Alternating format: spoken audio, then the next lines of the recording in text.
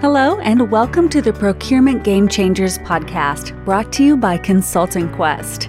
Ever wondered how the leaders get it done? What differentiates them from the rest of us? Let's tune in and learn from the best leaders in the procurement space. Let's do it! And now, over to your host, Helen Lafitte.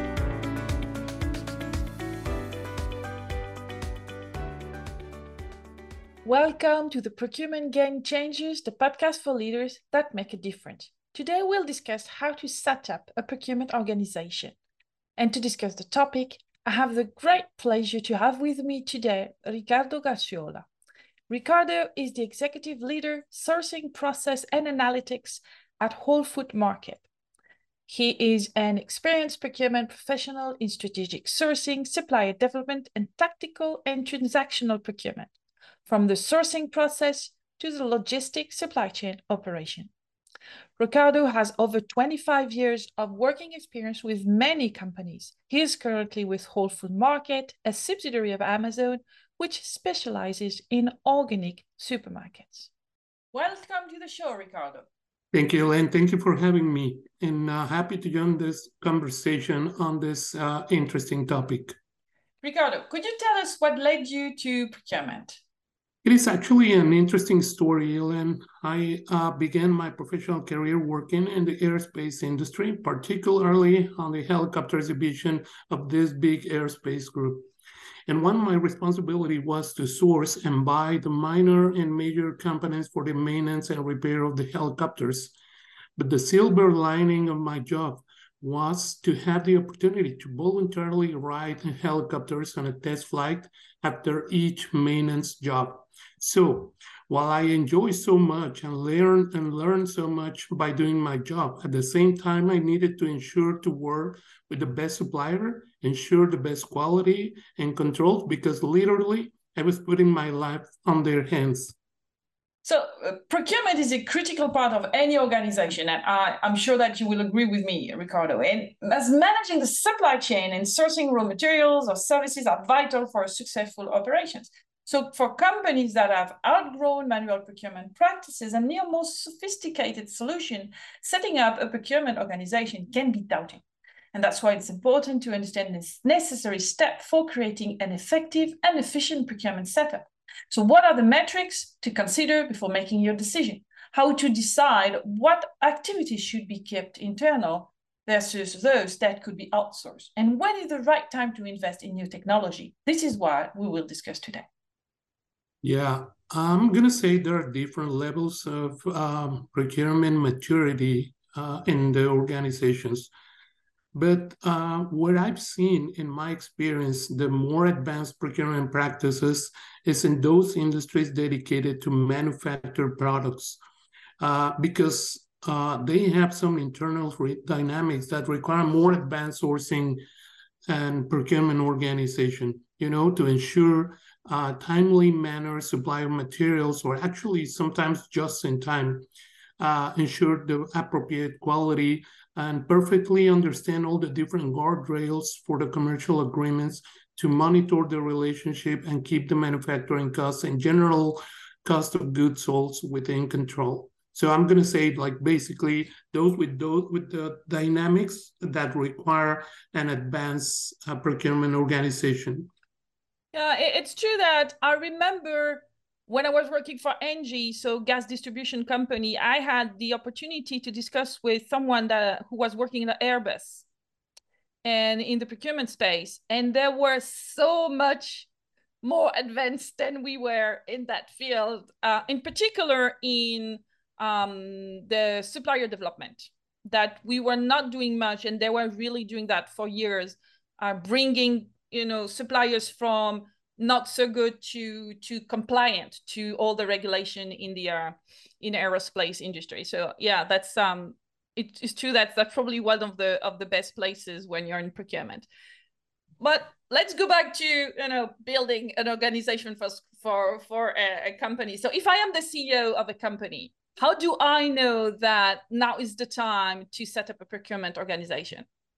Well, thank you. That's a pretty good question. It is common to believe that it becomes more relevant to leverage the benefits of a procurement organization when your supplier database is increasing and the spend is becoming more important. But in my perspective and experience, it should always be important to understand the correct administration of your spend, the implementation of metrics, performance measurement, and clear definition of order, quality, operational, and commercial conditions.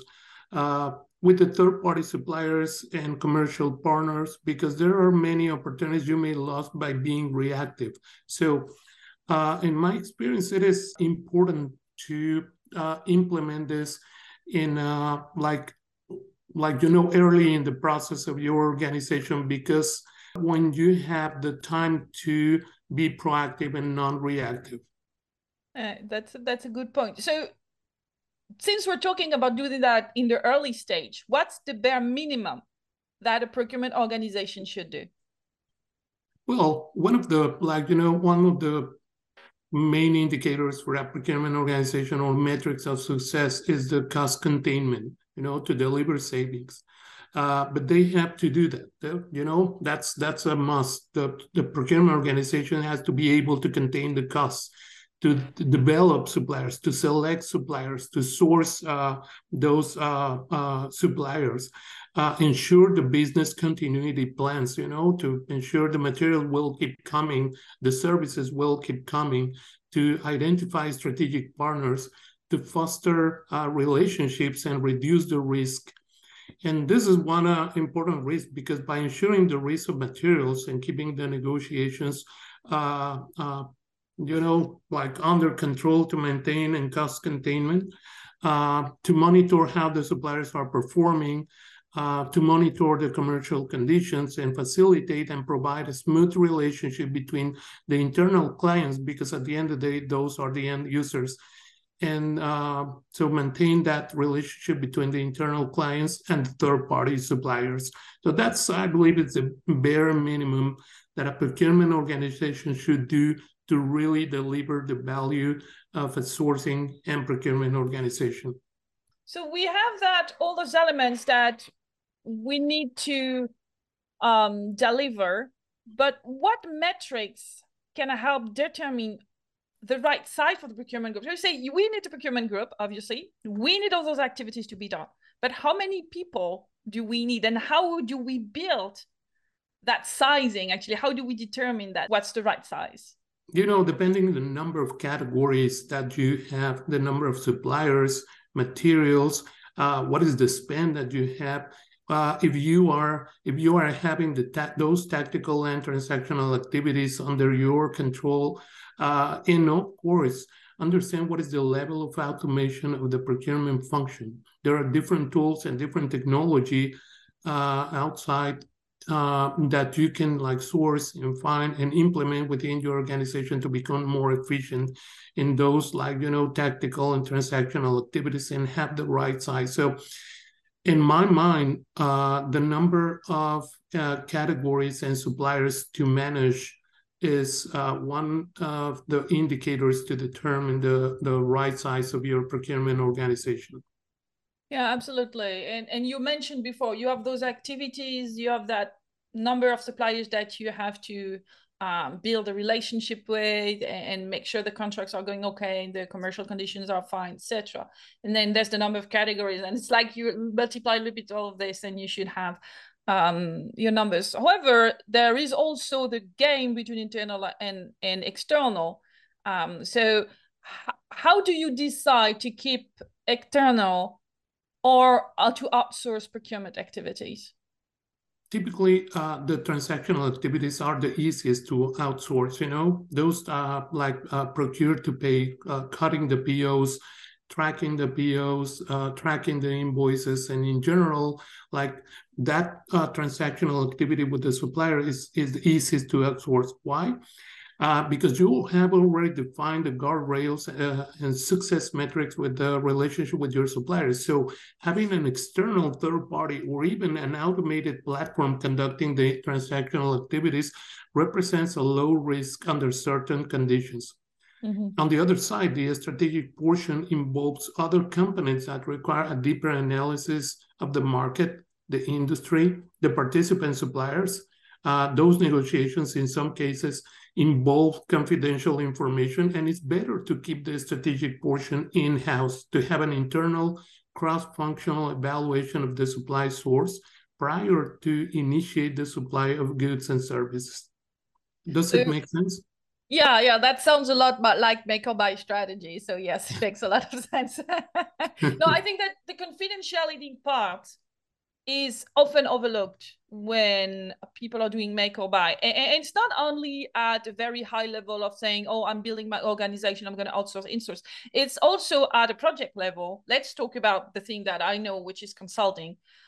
Sometimes the executive that are buying are underestimating the risk that they're taking by working with an external consultant, especially on very strategic projects where it's a little bit the more the merrier, right? The more people you get into the room, the riskier on the confidentiality level. So yes, I think that makes a lot of sense. So yes, so I understand. So we know it now. It's time.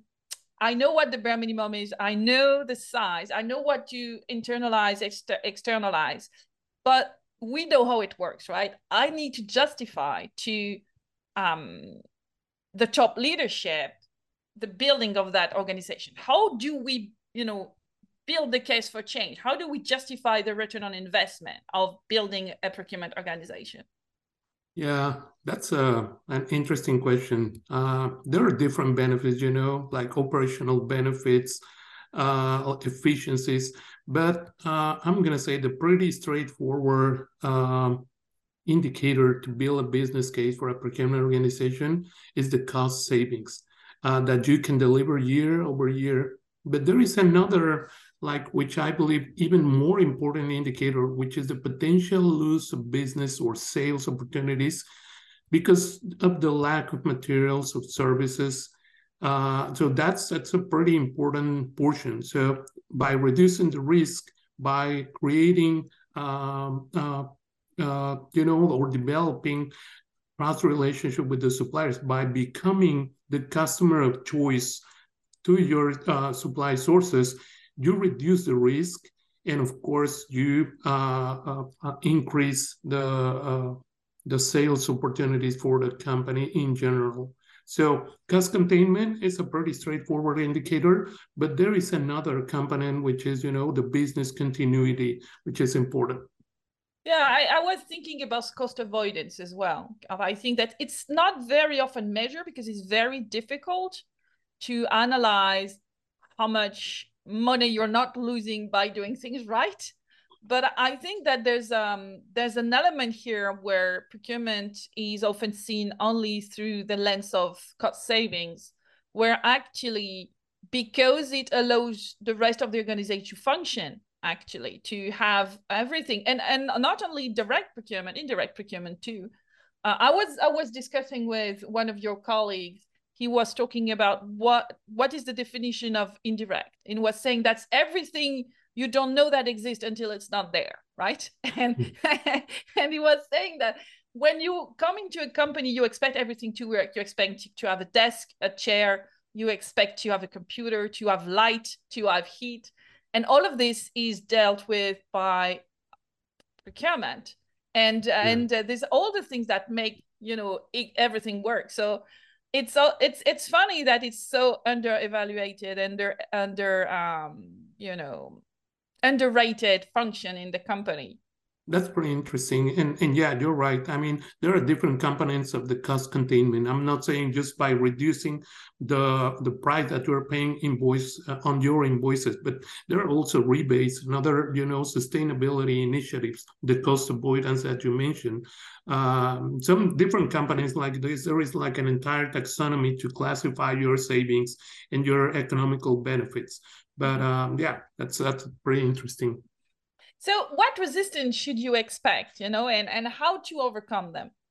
This actually typically happens when you are deploying a sourcing solution, the resistance, because the budget owners, which is actually the internal stakeholder, prefer to make decisions and use their trusted suppliers to reduce the risk of switching to a different supplier, to an unknown supplier. And this is one of the main resistances. The way to overcome, in my perspective, how to overcome this is to work side by side with the internal stakeholders and show them the benefits of running a competitive sourcing event in which we have the ability to perfectly understand the different participant companies and highlight their strengths, their areas of opportunity as well, and evaluate them in a cross-functional and collaborative environment with the internal stakeholder, with quality areas, with legal, like different participants of the company. This is, and I believe it is not anymore just procurement deciding, but being the facilitator to conduct data-driven decisions and to work with the best integral solution for the company. I can totally relate to collaboration in being the facilitator. That's how I see the role of procurement in an organization. And I think that it might seem a little bit different on some categories where procurement has a real role, and I would say a decisional role, because when you have to discuss about furniture or stuff like that, yes, you can make a decision. But from other categories, more direct, for instance in the chemical industry, procurement cannot decide what chemicals they want to use, or in legal, they won't decide what lawyer they will work with and what they will do. So I think that you're right. Collaboration is key. Working with the key stakeholders, building the relationship, making yourself just they go to when they want to buy something, and they trust your choices and they trust the alternative that you bring them. I think that's absolutely the way to go. So, we talk a lot about the digital procurement and all of this. To what extent can you, when you're starting building a procurement group and you're very at the early stages of that, to what extent can you implement digital technology at that stage? Yeah, I love that question. I'm pretty passionate about it because it is a must. In the world that we live today, it is a must to use technology in the sourcing and procurement function and organization, because this delivers different benefits that includes, automation, standardization, compliance, and also helps to unload the burden of the tactical and transactional activities, and at the same time enhances the internal stakeholder experience. So by implementing technology in the strategic sourcing process, you have transparent processes and the ability to have different participants on the supplier selection process. This also facilitates the decision-making process and the internal and external communication and the overall turnaround time. So, but it is important to understand when to implement this technology. What is the right fit? What is the right technology for your organization? And it is a common mistake that many organizations makes, by buying some solutions that are not necessarily the right fit for the size of your organization or the requirements of your organization. Yeah, that's a good point. And when we were preparing, we also discovered the fact that when you're building an organization, it can be at the beginning quite everyone is adapting to the new ways of working, and you may not know yet what will be your organization in like 1 year, 1.5 years from now, and maybe wait a tiny bit to make sure that what will be the requirements that you were mentioning just before. Could be a smart move. And so we talked about digital, we talked about sizing and so on.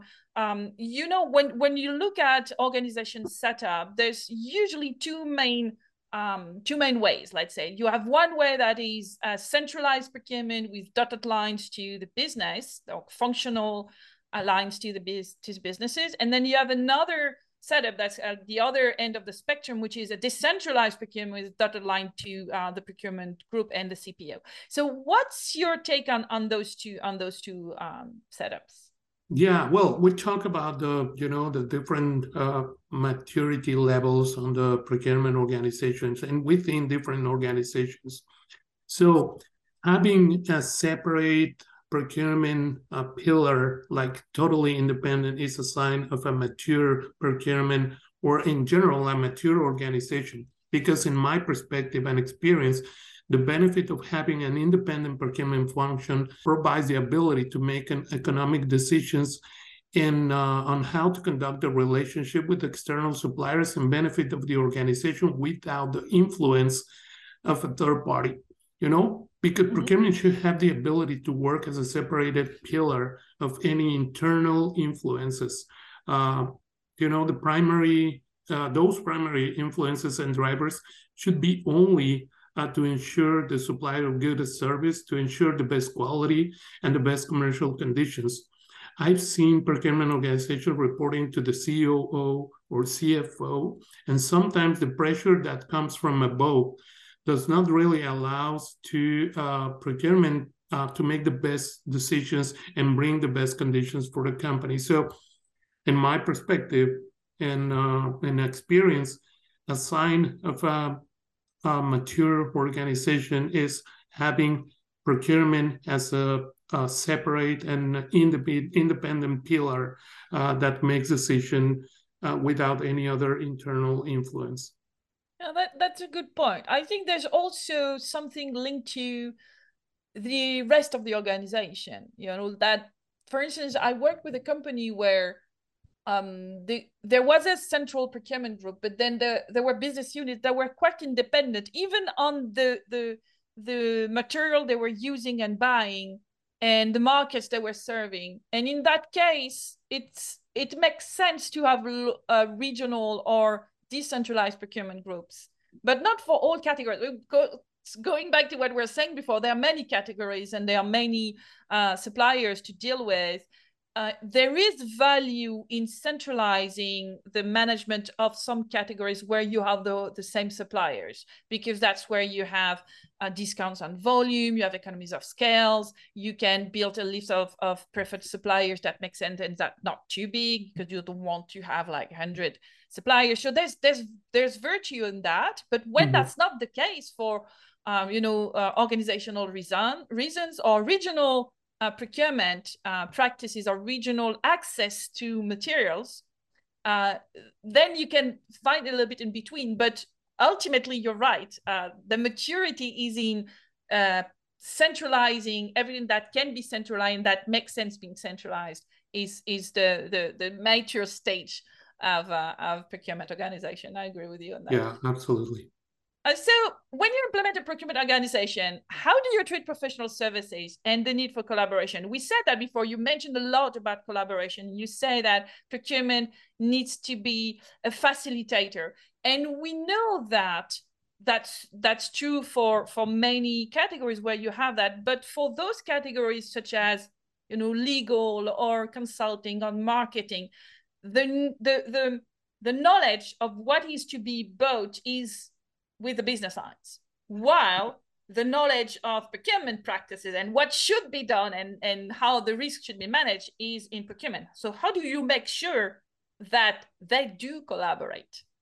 Yeah, well, if you think that all those different relationships with the third party or external companies is an intention of the company to invest money in that relationship and engage in a legal agreement, that's something that must be evaluated as any other product or service. But you mentioned, there are certain trust relationships in which we need to consider other factors, such as legal services or advisories for specific industries.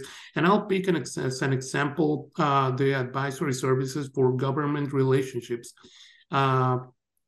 So that's why it's important to foster, the internal collaboration, to have a perfect understanding of what the initial requirement is, how to conduct that relationship. If this is something that you can run on a competitive bid, or do you really have to go and find the best commercial condition by negotiating with a specific supplier? This government relationship advisors, sometimes they have some specialty, they have the relationships, and that's something you want to use, you need to use to conduct those relationships. So it's not something that you can go and, like try to find the best source for that. You want to work with that legal company. You want to work with that advisory company. So that's you need to, again, I'm going back to your previous question. You need to work closely with your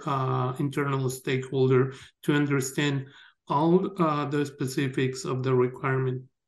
No, so it makes a lot of sense.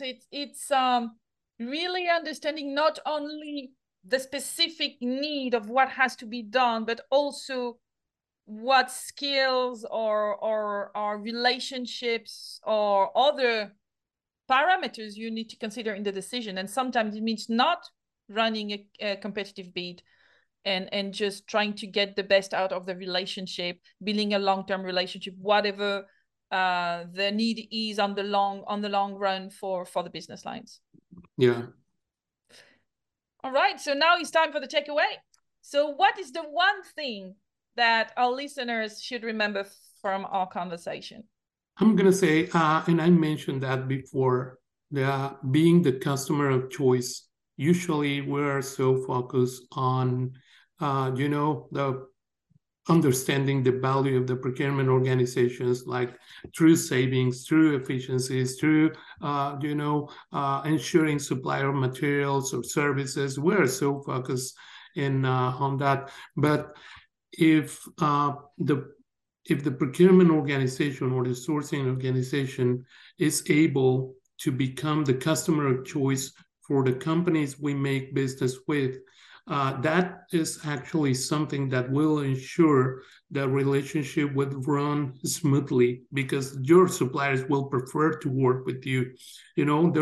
We are now living in a global economy in which the diversification of companies offering goods and services and buying goods and services is not just local or regional. That's something global right now. So you have to become and show what is the value to the external suppliers to work with you. Mm-hmm. That's my takeaway. I think that's a very good one. It's I have that saying, it's, the big fish in a small pond. It's not only that, but it's about getting the extra mile from your supplier just because they like to work with you, and not on a, oh, he's my friend type of relationship, but more, I like to work with them because they pay on time, they're fair, they give us interesting work, they give us visibility on volumes and stuff like that. Exactly. Great. Thank you, Ricardo. That was really super interesting. Thanks again. Thank you, Ellen. It was really nice to talk to you. So now it's your turn to tell us about your experience and your challenging when building an organization for procurement. Don't forget to subscribe if you want to be notified when a new episode is out. Thank you for listening, and I hope you enjoy this episode. And if that's the case, don't forget to give us a thumbs up. So happy sourcing to you all. Bye and au revoir.